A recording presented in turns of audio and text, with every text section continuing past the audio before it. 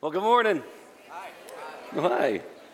All right, grab your Bibles if you have them. Hopefully you have them. We're going to 1 Kings chapter 16. 1 Kings chapter 16. I'm not going very long today. Maybe. No, I won't. Hey, my name is Brian. It's great to be here. I love Hume. And if this is your first time, I'm convinced God just does special things here. And 24 years ago, I made my all-in decision for Jesus right there in the third row, right where you two ladies are, that little angle piece right there. That was sitting right there, and I said, Jesus, I'm all in, whatever you want. And now you sit there and go, wait, 24 years ago we thought you were 24.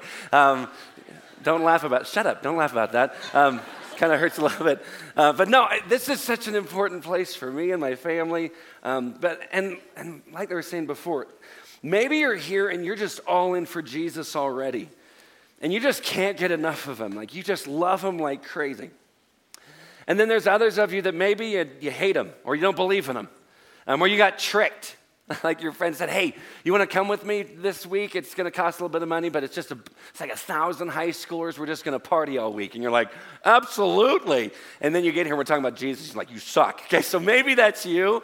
Or maybe this is where you're at. It's kind of like, I've done the church thing all of my life. I've heard the passages. I've heard about Elijah. The fact that you're doing it isn't anything new. And here's where it is. Jesus is just kind of boring. Guys, I've been there, and that's part of the journey. And that wherever we are in this process, and maybe you're a student, or maybe you're a counselor, or you're the youth pastor, or you're actually on staff for the camp, I even prayed, God, I pray that we would all be changed through this week. That we would walk out of here with this newness in relationship with you. But especially for those of you that say, I don't know that I like him, God, Brian, if you knew my story, if you knew what it is that we were facing as a family, you would totally understand why I'm ticked off with God. I'm not downplaying that. But is it possible that God is using the crisis for a purpose? Because if I would ask for a show of hands, how many people have come to Christ because of a crisis? I'm guessing that a lot of hands would go shooting up. And we could sit there and say, okay, but whose life is worse? You ever notice you do that? Like when you start school and say you have a different class than your friend, and it's like, hey, I've got 2 pages of math tonight. Your friend's like, 2 pages? I've got 14 pages. Like, oh, did I say 2? I meant 2 chapters. Oh, I have to do the whole book. I have to get college level calculus done by the time I'm in kindergarten. I mean, so we try to outdo each other. In fact, you'll notice this, like moms. I've noticed this. Moms, they'll have baby, right? So birth. I'm not going to go through the whole process because that's a different talk for not me. But so that happens. And then it's kind of like some moms want to make sure, like, I've watched this. They'll have like a little baby shower. I'll hear the stories. And so here this mom's almost the time baby's supposed to come. And some moms come flying in like vultures. And it's like, oh, let me just tell you about my labor. Let me tell you. Let me just explain to you what this is going to be like. And why you're going to hate every second of it. I was in labor for 14 weeks. I died twice. I came back. I hovered over my body and said, I can't believe this is happening to me. Came back, pushed it out, boom, welcome to motherhood. I'm like, oh, man. So guys, we're not going to try to outdo each other who has the worst life. We're going to go to the one who can actually improve your life. We're just going to talk about Jesus. And there'll be things that I say and I get that some people will say, I totally agree with that. And some say, I don't agree with you at all. Or I can't stand the fact you said that. Or some of you might even get ticked because I say that Jesus is the only way to God. That Jesus, a relationship with Christ, is the only way to a reconciled relationship with the God of the universe. And for some, that's offensive because you could look at me and say, how is it you could say, be so close-minded and say that Jesus is the only way? But may I bring it back to you and say, can't you at least thank God that instead of there being many ways, at least he made one way? How could there only be one way? I'm just thankful he made a way. Because in his justice, he could have just left us to ourselves. We have it in our minds. Think about it. We expect God to do certain things while offended when he expects anything of us. Isn't that weird? We expect God, do everything because I'm here. And God's like, well, I love you and I'll care for you. But anytime he expects anything of us, we get offended by that. So guys, in the journey, there's no judgment here. I always pray, God, help me be boldly gracious and graciously bold as I preach truth.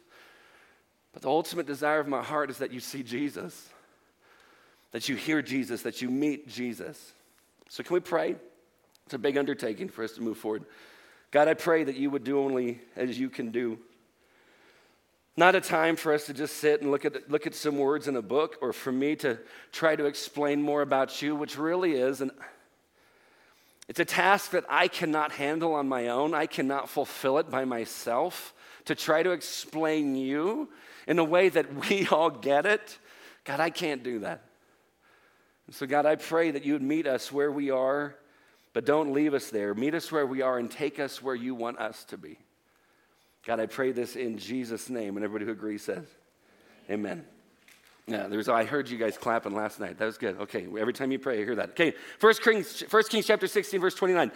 In the 38th year of Asa, king of Judah, Ahab the son of Omri began to reign over Israel. And Ahab the son of Omri reigned over Israel in Samaria 22 years. Now catch this. And Ahab the son of Omri did evil in the sight of the Lord more than all who were before him. Guys, now that's not one thing that you want to be better than at everybody else. Think about it. It's like, hey, here's some things that God has set up, and you're the best at ticking them off. Think about it. Okay, why does God set up commandments? And I use this analogy often because it's the one that makes sense in my mind. It's the same reason that I, as a dad, when my boys were first born, I've got two boys, Tyler, who's now 12, Dylan's 9, but when they were little and I was just trying to figure out this whole baby thing, like I thought, when they sent us home from the hospital with my first, I sat there and went, wait, we get to take him home? And then I'm terrified, like, I don't know what to do. And you're looking at all the nurses going, come live with us. Live with us. I'll feed you and I'll care for you. You can have my whole paycheck because I don't know what the crud to do with this thing. So you get in the car and I'm driving the speed limit. I never drive the speed limit.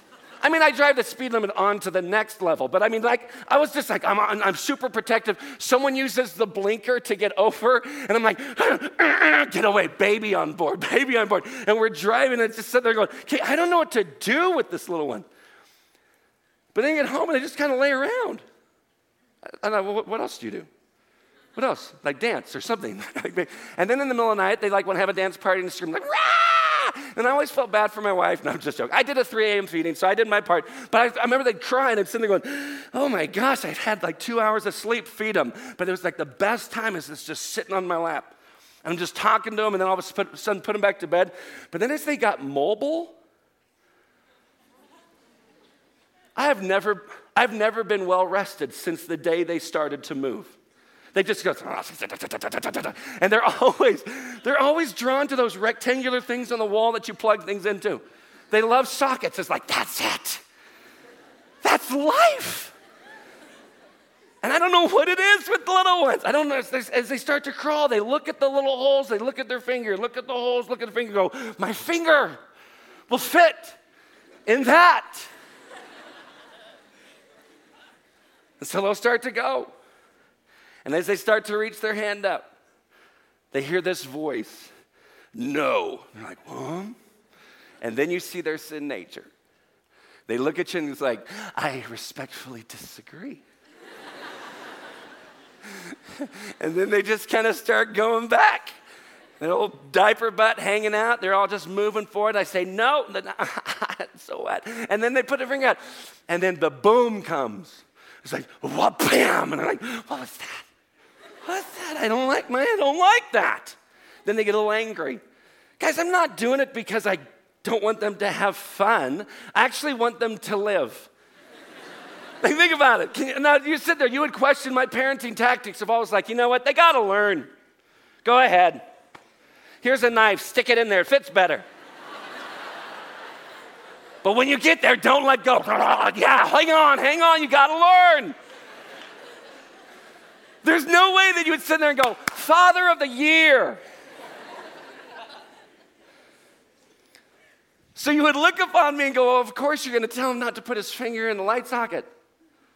Why? Because I have certain things. I actually want my boy to live. I want my boys to experience what? Joy. Guys, when we can understand that God sets up rules and commandments for our joy rather than to be the ultimate killjoy, guys, then we start to enter into a relationship with God with the fact that that's what he wants from us. When we start understanding, when he says, do this, but stay away from this, but man, engage in this, but run from this, it might be because he has a father's heart who's trying to protect his kids. Guys, we are not creative enough to create fun. We are not creative enough to create joy or laughter. I mean, God created those things. Think about it. God gave us taste buds. Amen. Right? If I say in and out, right?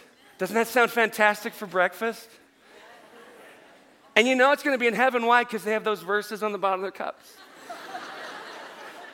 Some of you are like, what? You never knew. Look on the bottom of the cups. There's the Bible verses. So you know that right when you get to heaven, you're going to see Peter at the pearly gates, Jesus on the other side. Hey, welcome home. Here's a double-double. Welcome to eternity.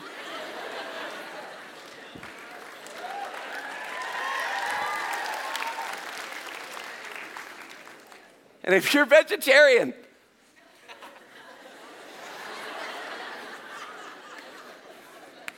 I'm thankful because there's more for us, so thank you.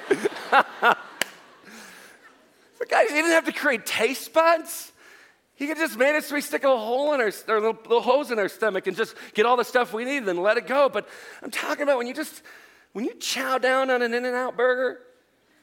I know, just sit there. I'm gonna make it torturous. But when you're done, don't you just sit there and go, there's gotta be more. And there is, it's the cheese paper. Don't judge me. Because now somebody's sitting there going, I have never thought of that, but that is glorious. He didn't have to give us taste buds. He didn't have to give us laughter. Isn't it fun to just laugh? Not like the courtesy laugh of someone saying something and they just won't stop. And you're kind of going, ha, ha, ha, ha, ha, ha, God, please kill me now, ha, ha, ha. But have you ever just laughed with your friends, especially when you weren't supposed to, like in class? Oh, that is the best. I remember my senior, I don't know what she was thinking. My English teacher put me and my 3 best friends all right next to each other in the front. And I thought, this is an audience. And so I remember, I don't remember what was said, but I'm laughing. And then she goes, Brian, do you have something to share with the class? I'm like, well, if I did, I would have said it. But no. So then I'm trying not to laugh. So I've got my head down, but my friend is staring at me. Now, this is before text message. We didn't have cell phones back then. You're like, what? I don't know what I would do. Okay, but that's before that. So he's staring at me, and I can feel it. I know he's trying to get me to look at him. But I know if I look at him, I'm going to make some noise. It's the noise that comes before the laughter when you're trying to keep it in. You know what I'm talking about? So he's looking. He's like, I'm not doing it. Then all of a sudden, my head starts getting sucked to the side. I'm like, no. And all of a sudden, I looked. We got eye contact, and it was like, and it just came out. And then we lost it. Now, the whole class doesn't know what's happening. It's like, okay, did he vomit? And like, what happened in the class? All of a sudden, seriously, the teacher from a front, and guys, I'm not the sharpest tack in the box. I'm not brilliant. And so the fact that I get to preach here is God's sense of humor. Okay, so when all of a sudden she goes, Brian, do I need to ostracize you?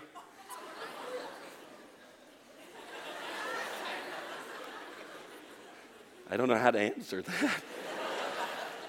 Brian, do I need to ostracize you? Now, I'm telling you, and forgive me, but ostracize sounded a lot like circumcised.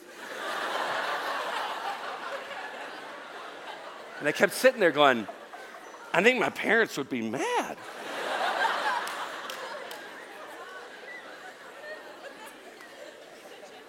So I said, no, I think I'm okay.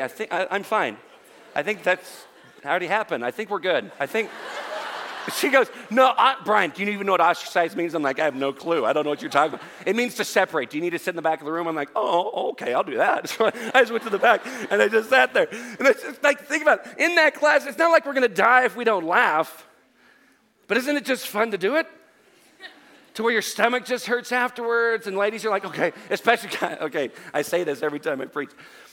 Ladies, if you're ever laughing so hard, and there's some guys around, and you ever say something like, okay, if you don't stop, I'm going to pee my pants. This is where the guys are like, don't you dare, don't you dare. Okay. Please, ladies, when you say that, that is like blood to a shark for the gentleman. The guys are like, game on. Gentlemen, if I'm right, would you say amen? Amen? That's what I'm talking about.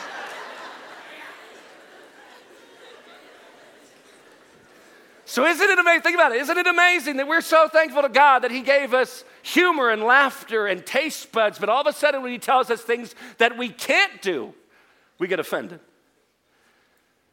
See, here's where the idea comes from. When you look back at verse 30, and Ahab the son of Omri did evil in the sight of the Lord. Friends, it's not based upon our idea of evil, or the definition of evil, or what's wrong and what's right, is not based upon personal preferences, but based upon God. Because God is the one who created everything. If he created everything, he owns everything. Does he not then have the right to do whatever he wants with whatever it is that he's created? And to set up rules that we would do things the way that he wants them done. You sit there and go, no, it's not fair. I disagree, and I guarantee you that you don't believe it either. Why? Because if all of a sudden, for those of you that drive, if you lent your car out to someone, you would expect them to what? Take care of it, don't crash it. But what if all of a sudden they come back and go, well, that's your opinion, it's not mine. It may be yours. I know maybe some of you paid for it, and you're working for it, and you're paying it off, but that's your idea, that's mine. I can do whatever I want. And you sit there and go, that doesn't make any sense. So far, think about it, you've just disproved the thing that you've held on to forever, saying, I can define what's true for me, you define what's true for you, all the while forgetting that none of it belongs to us.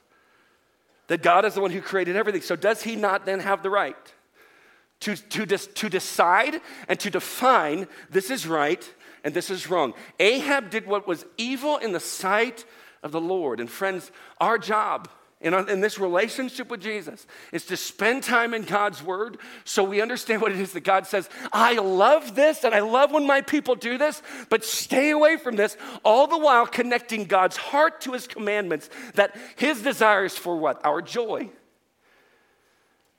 Do you realize that all of a sudden it shifts from just this God I'm trying to appease, and it shifts us into relationship with the Father who adores us? He did evil in the sight of the Lord more than any other king before that. Verse 31. And as if it had been a light thing for him to walk in the sins of Jeroboam, the son of Nebat, he took for his wife Jezebel. You met her last night. I'm not going to lie. I had to sleep with the lights on because Jeze terrifies me. Jezebel, the daughter of Ethbaal, which is a pretty name for your next child, king of the Sidonians, and went and served Baal and worshiped him. They said, okay, so it's a different God. Guys, when all of a sudden we just start going, well, so you believe this about God, and you believe that about God. And if they differ, it's fine. Can't we just, like the bumper sticker says, just coexist? And get creative and use all the quote-unquote major religious symbols of the world and make that coexist bumper sticker. And you say, but that's true, that's right. Can it really be true if I'm saying that Jesus is God Almighty and this person is saying, no, he's just a prophet? Can they both be true at the same time? No. You sit there and go, but what's the problem with Baal? I'm sure that's okay, they offered crops, or they might do some animal sacrifices. You just offer things here and there. But do you realize that at times people would actually offer and sacrifice human beings to this false god? So when you just sit there and go, but it doesn't affect anyone. But if all of a sudden you're sacrificing your firstborn child to this false god, do you think the child has any say in the matter? Do you think that child or that human would disagree with you? Guys, this is not just one of those things where he's insecure. I don't like the fact that other people like things better than me. It's not like he's insecure. God has no insecurities. But when you start seeing people who are impacted in a horribly negative way because of the worship of something that's not even real, can you see how God's defensive nature jumps in? He says, I hate that. Do you realize there's a people group that actually, this is how they would worship their god Molech? It was a false god. There's nothing to it. Moloch would be this idol with its hands out. And they would heat up this idol so hot that it would begin to glow. And then you take your baby and you place it in the hands of the idol and you watch it burn to death. As quote unquote worship to what? Nothing.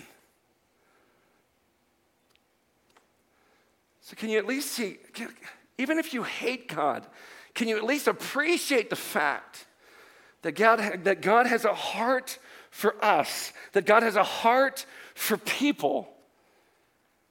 And when you say it doesn't matter what people do or think or say, if they want to worship that way, great.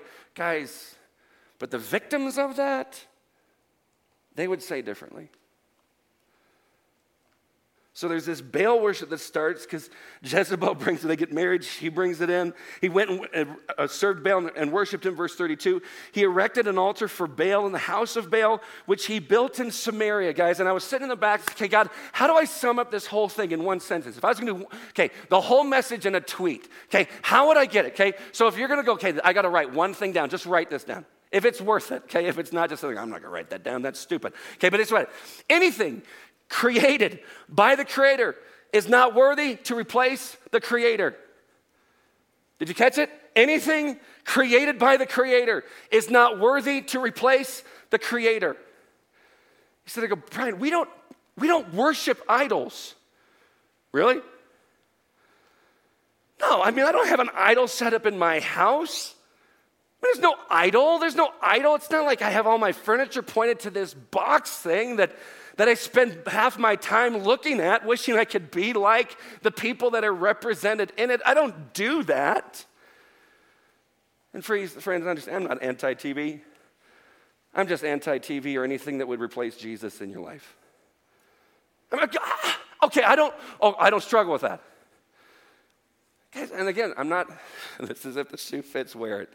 And there's nothing wrong. If you and your friends want to sit together and get a group of you and you got a cool little stick and you got your phone, you can take a selfie, take it. But if you have to look to see how many people like that picture, you might be the idol. Think about it. It's a cheap trick. If you get 100 likes, you're human. You're valuable. If not, nice try. Better luck next time. How do I know? Because I had to give that up. I found myself, and this was just recently that I got rid of the Instagram account, because I found myself going back to see how many likes and who liked it, and I felt like God said, seriously? Are you going to cheapen what it is that I want to give to you? I want to be the fulfillment of your life. I want my praises to come to you where I'm so excited about who you are and what you're doing that that's what you long for. And Brian, you're settling. So guys, I'm not against those things, but you see how we can elevate ourselves to where we're the most important things? You ever notice that you can stand in line for that new phone, I just got to have it, while texting your friends on the phone that works? I got to have a new phone. Why? This one's dirty. Are you kidding me? And the other one's bigger and faster. And I love technology. But anything that I have to have, that I elevate as being more important than Jesus, is an idol. So it's not just this, you name the God and you have a little idol in your house and you bow down to it. It's not just that. It's what am I giving my life up for? That for some of you, it could be this. It could be a relationship. And it could be a friendship, but what if it moves past that? Remember when you were just friends, but you kind of liked each other? So then you called each other brother and sister because you weren't dating yet, but you wish you could, but they said no, and so you're like, oh, well, we're like brother and sister. Brian, shut up. No, that's how it works. It's like, I wish we could be dating, but you said no, so it's like we're brother and sister, so I'm your favorite. Okay, so I've been there, but all of a sudden you go into the dating relationship. Now, some of you have taken that, and all of a sudden you find yourself what? Codependent. Brian, you don't understand. I don't think you understand. They complete me.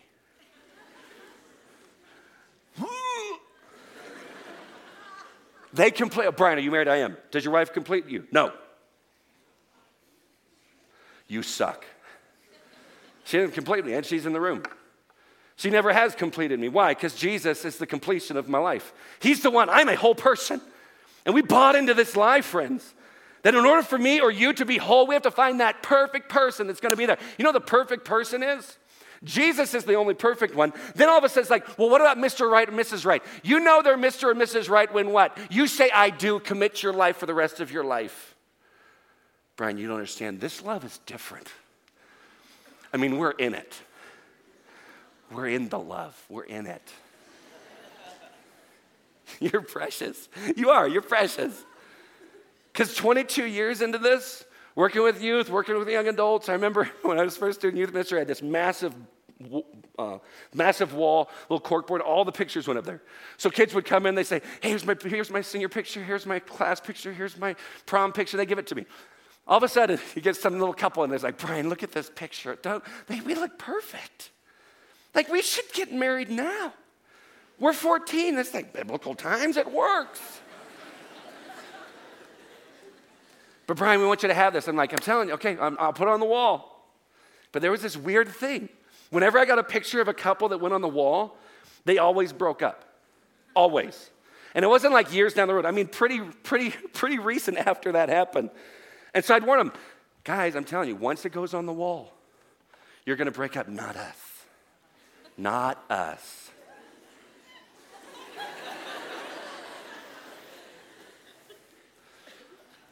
So I put it up on the board and to stick a staple through their heart. I'm just joking. That'll kill the love. Okay, no. No, above the head, not on the head, above the head, down. Look, hey, you're up there. I was like, that looks so good. We look better than all the rest of the couples. I said, I know, but they broke up too. So just give me a call when you break up. And no, every time they broke up, one couple made it. They started dating junior high. I did their wedding. I couldn't believe it. They're like, ha ha. I'm like, okay, you win. In 22 years, you're the only one. Great job. You made it. But guys, that relationship can become something that's more important than Jesus. Everything that you, think about it. How many, no, show hands on this one. I don't know if we're there yet. How many regret something that you did or thought or said because of someone that you're trying to get the attention of? And so you'll change who you are and change who God has created you to be in order that some other creature will find you attractive or want to be with you. And God the whole while is going, don't you understand? I created you to be you. And you strive for the applause of heaven. You strive for the ovation of Jesus. But we settle. It could be reputation. For some of you guys are so great at academics and everything is about that. And yet you forget all the while that Jesus is the one who quoted saying, hey, love the Lord your God with all your heart, soul, mind. You get to include him in the process. Some of you are great at athletics and some of you are great at theater or drama or art. And all of a sudden those things become elevated and God's sitting there going, no, I created those to be enjoyed by you, to give him glory. Counselors and youth pastors, and I speak from experience, you know what it can also be? Ministry.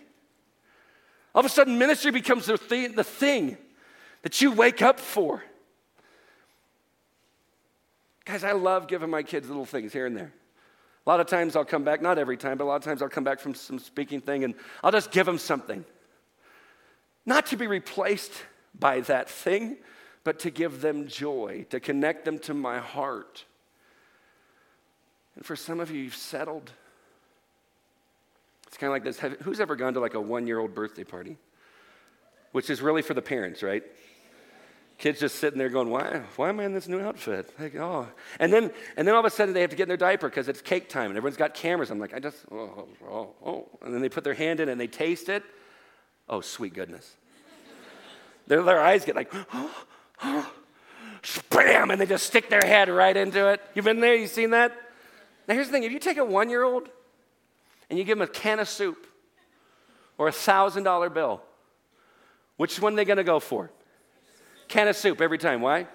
Because it makes noise. You can pound it. You can roll it. You can throw it at people. They react like, wow, yeah, like, they'll look at the $1,000 bill and go, nothing, drop it. Friends, I'll push a 1-year-old out of the way for a $1,000 bill. Because I know the value between the two. Can of soup, $1.50, $1,000, I'll kick the kid out of the way and take it home. Wouldn't you take the $1,000 bill? Because you know the value of it. And yet some of you, you've settled for a can of soup. And God the whole while is like, you don't understand what it is that I have planned for you. And you've settled for something that you've created or that somebody else has created rather than to settle on the Creator. I didn't have this in my notes, which I don't have any, but here's the thing. When you think of Genesis chapter 3, remember the beginning? I know a lot of people go, oh, that's myth. I'm going to believe it, and here's why. Because Jesus quotes it, and a guy that can predict his own resurrection from the dead, he's got my vote every time. So when you go back to Genesis chapter 3, and Adam and Eve are tempted in the garden, do you realize what they were actually tempted with? And I used to think it was just this, that he said, hey, you could be like God. I used to think it was just that. No, let's go back to it, okay? You can look there if you want, or just listen. It's in Genesis chapter 3, starting in the middle of verse 1. He said to the woman, did God actually say, you shall not eat of any tree in the garden? And the woman said to the serpent, we may eat of the fruit of the trees in the garden, but God said, you shall not eat of the fruit of the tree that is in the midst of the garden, neither shall you touch it lest you die. Now the thing is, God never said touch it and die. He said just don't eat of it. So she put a little bit more of a commandment on her to protect herself, and I give her props for that. But watch this. But the serpent said to the woman, you will not surely die, for God knows that when you eat of it, your eyes will be opened, and you will be like God, knowing good and evil. See, some they go, well, they were tempted to be like God. That might be part of it, but I think it's also this. What else were they tempted by? He says this, you're not going to die. God knows that when you eat of it, it's like this. God's holding out on you. God's holding out on you. He says this is what's going to happen. That's not what's going to happen. You're going to be filled with all this knowledge. God is holding out on you. Friends, we're in an instant gratification society. Now, fast, right now. And God often says, wait. And we don't like that. And so we're willing to give up the best for a cheap imitation that doesn't last. They weren't just tempted with the fact that, I get to be like God. They were tempted with the fact that they thought that God is holding out on me. Do you feel like God's holding out on you? And be honest. If you sit there and go, I do. Okay, at least be honest in it. And be honest in your cabinet discussion time. Guys, don't throw out Christianese language. Don't just sit there and throw out all the Asian words.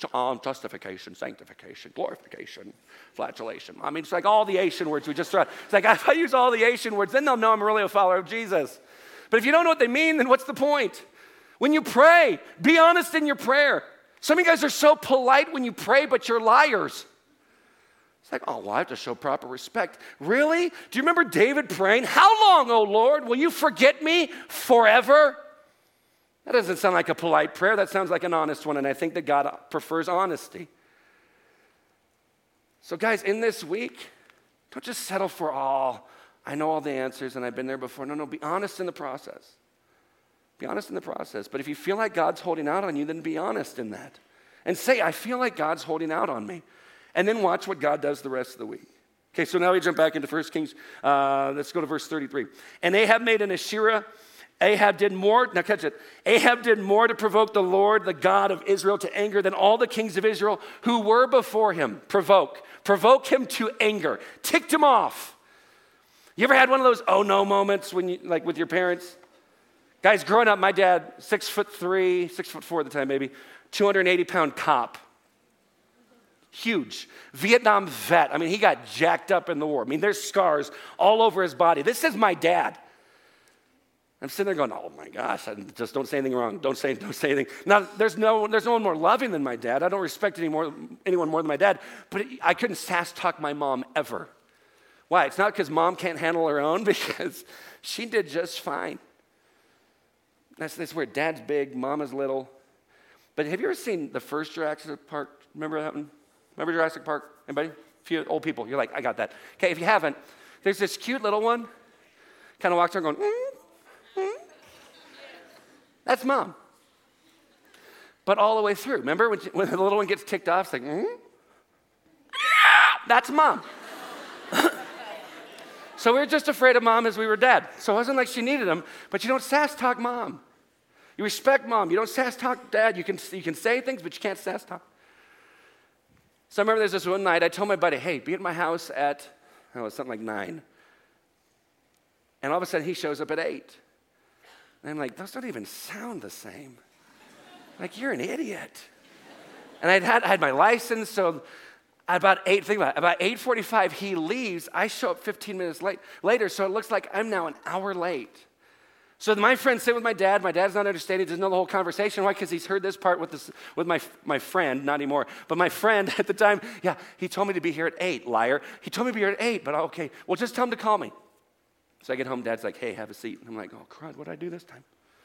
Did he find out about, don't say that. So I sit down. He goes, why do you think that I'm having you sit down? I'm like, I don't know, because there's 4 things I can bring up, and I don't want to get in trouble. So he goes through the whole thing. Hey, your friend showed up at 8. He said you were supposed to be here at 8, and you got here at 9. And then he goes through volume 1 of the talk. Responsibility. And like, Dad, no, don't interrupt me. Chapter 2. Let me repeat chapter 1. And guys, I was getting so frustrated. And all of us, I don't know what happened. I still blame the devil. But I don't know what happened. I'm sitting there, and all of a sudden I couldn't take it. I was like, why don't you get off my back?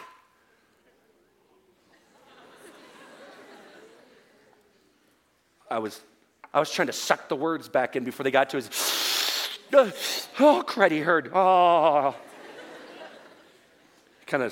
He's sitting in this little rocking chair. He's looking at me. He's like, didn't say a word. I thought, this is it. Jesus, the rapture, now.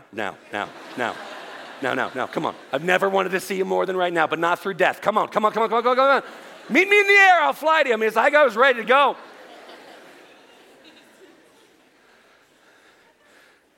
I'm serious. All of a sudden, my dad stands up, and it was like slow motion. It's like,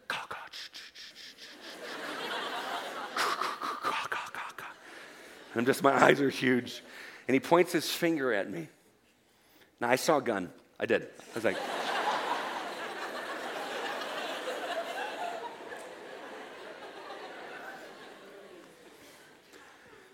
he goes, young man? Oh. Gentlemen, any of you been young man before? Young man, I'm like, oh, young man, I haven't begun to get on your back yet. And he went to bed. I crapped my pants right there. I was done. I was terrified. I was expecting, get into the match. Here comes, just take it. Come on, get it over. I haven't begun to get on your, and he goes to bed? He went to bed. He went to sleep. I got in bed. I'm sitting there going, this is it. I pictured him like kicking open my door, boom, standing over me with his gun. Now I'm on your back, boy. I'm done.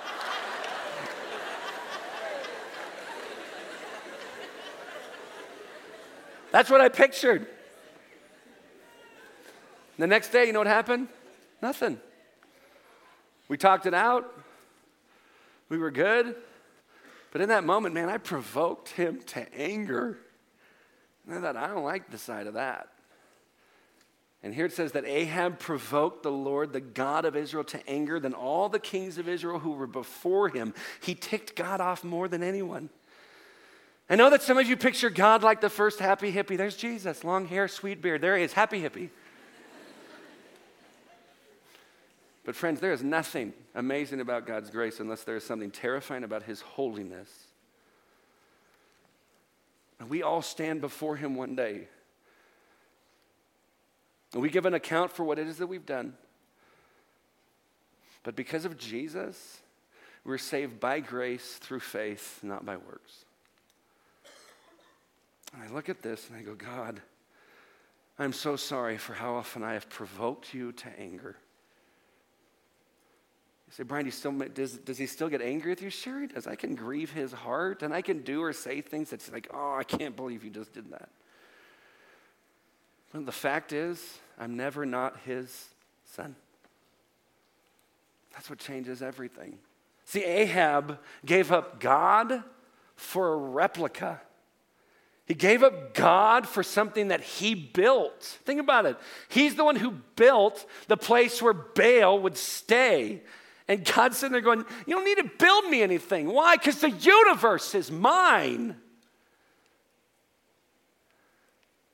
As he measures it with the span of his hand, the Bible says that God takes the waters of the earth and puts them in the hollow of his hand. Do you realize that researchers or scientists actually say that if we could take all the water on the planet Earth and just pour it on the United States, all of the water of the earth on top of the United States, the water would be 17 miles deep. And God said, they're going, it fits perfect. That our Milky Way galaxy is 120,000 light years wide. So you go 186,000 miles per second for 120,000 years, and you'll get from one end to the other. And that Milky Way galaxy has 350 billion stars, and that Milky Way galaxy is one of about 350 billion galaxies in the known universe, all of them being about the same size. And the Bible says that God measures it with the span of his hand. So can I ask you a question? When is the last time you told God what to do? As if we have any right. So when I read here that he provoked that God to anger more than any other king, I sit and think, do you understand the magnitude of what it is that you've done? But when you combine his size and his majesty and his glory with his grace and his mercy and his love for us, oh, it's unbelievable. Brian, it's too good to be true. That's the gospel. When it's too good to be true, you know it's the gospel. So then there's Elijah that shows up on the scene. Skip it over to chapter 17, verse 1. Now Elijah the Tishbite of Tishbe, it's cute, in Gilead, said to Ahab, as the Lord, the God of Israel lives, before whom I stand, there shall be neither dew nor rain these years except by my words. Dang, that's kind of sick. Isn't that crazy? He said, why would he bring that up? And Rich kind of brought it up last night. Guys, if Baal, they thought this, Baal is the one who manages and handles and organizes the seasons and the rain. So if all of a sudden Elijah comes up and says, hey, let me get into your territory. Let me play in your playground. So here's what's going to happen.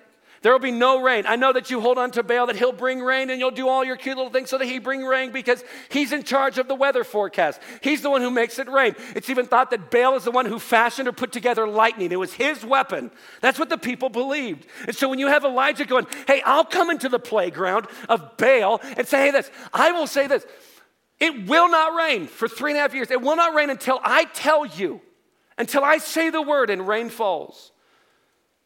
And so if Baal is all that powerful, let him show it. So it's even in that statement, he's showing this mockery of this fake God. And then maybe for some of you, as I'm convicted and confronted so often by God himself as well, maybe God has to look at some of you and go, seriously? Seriously? You're going to give up your life for that? And whatever that is, I can't get into every idea of what that is for 1,000 of us here. But whatever that thing is, you're going to give your whole life up for that? Or for him? Or for her? Could it be that God has set up certain commandments and certain things for us to do and not do? For what purpose? For our joy.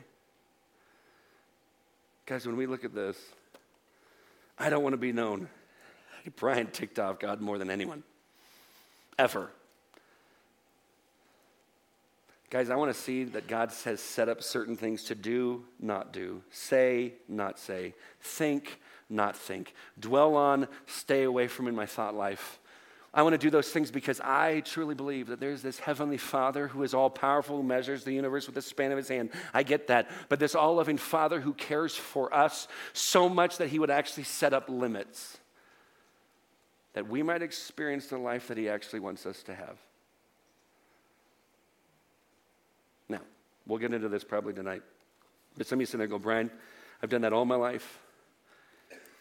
And all this junk happened in my life still. And so what are you saying? Like, did I not do it enough? Was I not good enough? Or I did it and I'm still struggling and our family's facing something I've never thought we'd ever have to face. And so you may look at me and say, Brian, you are full of it. Guys, this is message one. I think this is the main point for tonight's message, so I'm going to give it to you before we can get there. What if the crisis or the trial that you're facing is an opportunity for God to leave you speechless? What if the trial or the crisis that you are facing is an opportunity for God to leave you speechless? What if? What if?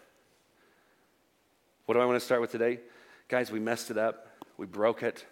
The life we see around us, the brokenness that we see, the brokenness we experience, it wasn't because God messed it up, it's because we broke it.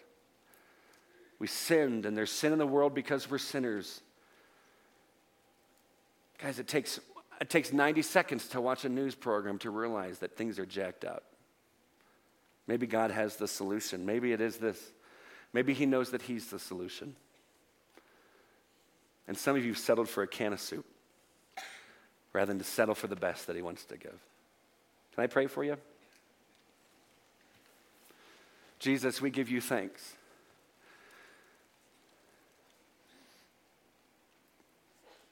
We thank you that you tell us the truth. You confront us where we are. You cause us to look at you and make a decision. And really, God, as you draw us to know you, you draw us to know Jesus. You then say, God, take it or leave it. It's yours if you want it. But God, I know, and you know, in this room with this many people, there are so many reasons of why not. And Jesus, I just pray. I pray that today and this week, you would do whatever's necessary to where those excuses or reasons become less and less and less. That whatever we've set up as more important than you, and this is for all of us, whatever we've set up as more important than you, or that thing which is in direct competition with your priority in our lives, Father, I pray that those things would fade and you would become brighter and clearer. God, I thank you for these students. I thank you for counselors, the youth pastors. Thank you for a place like Hume where we get to celebrate you. We get to worship you in here, study your word, and then worship you out there by playing and hanging out and being together.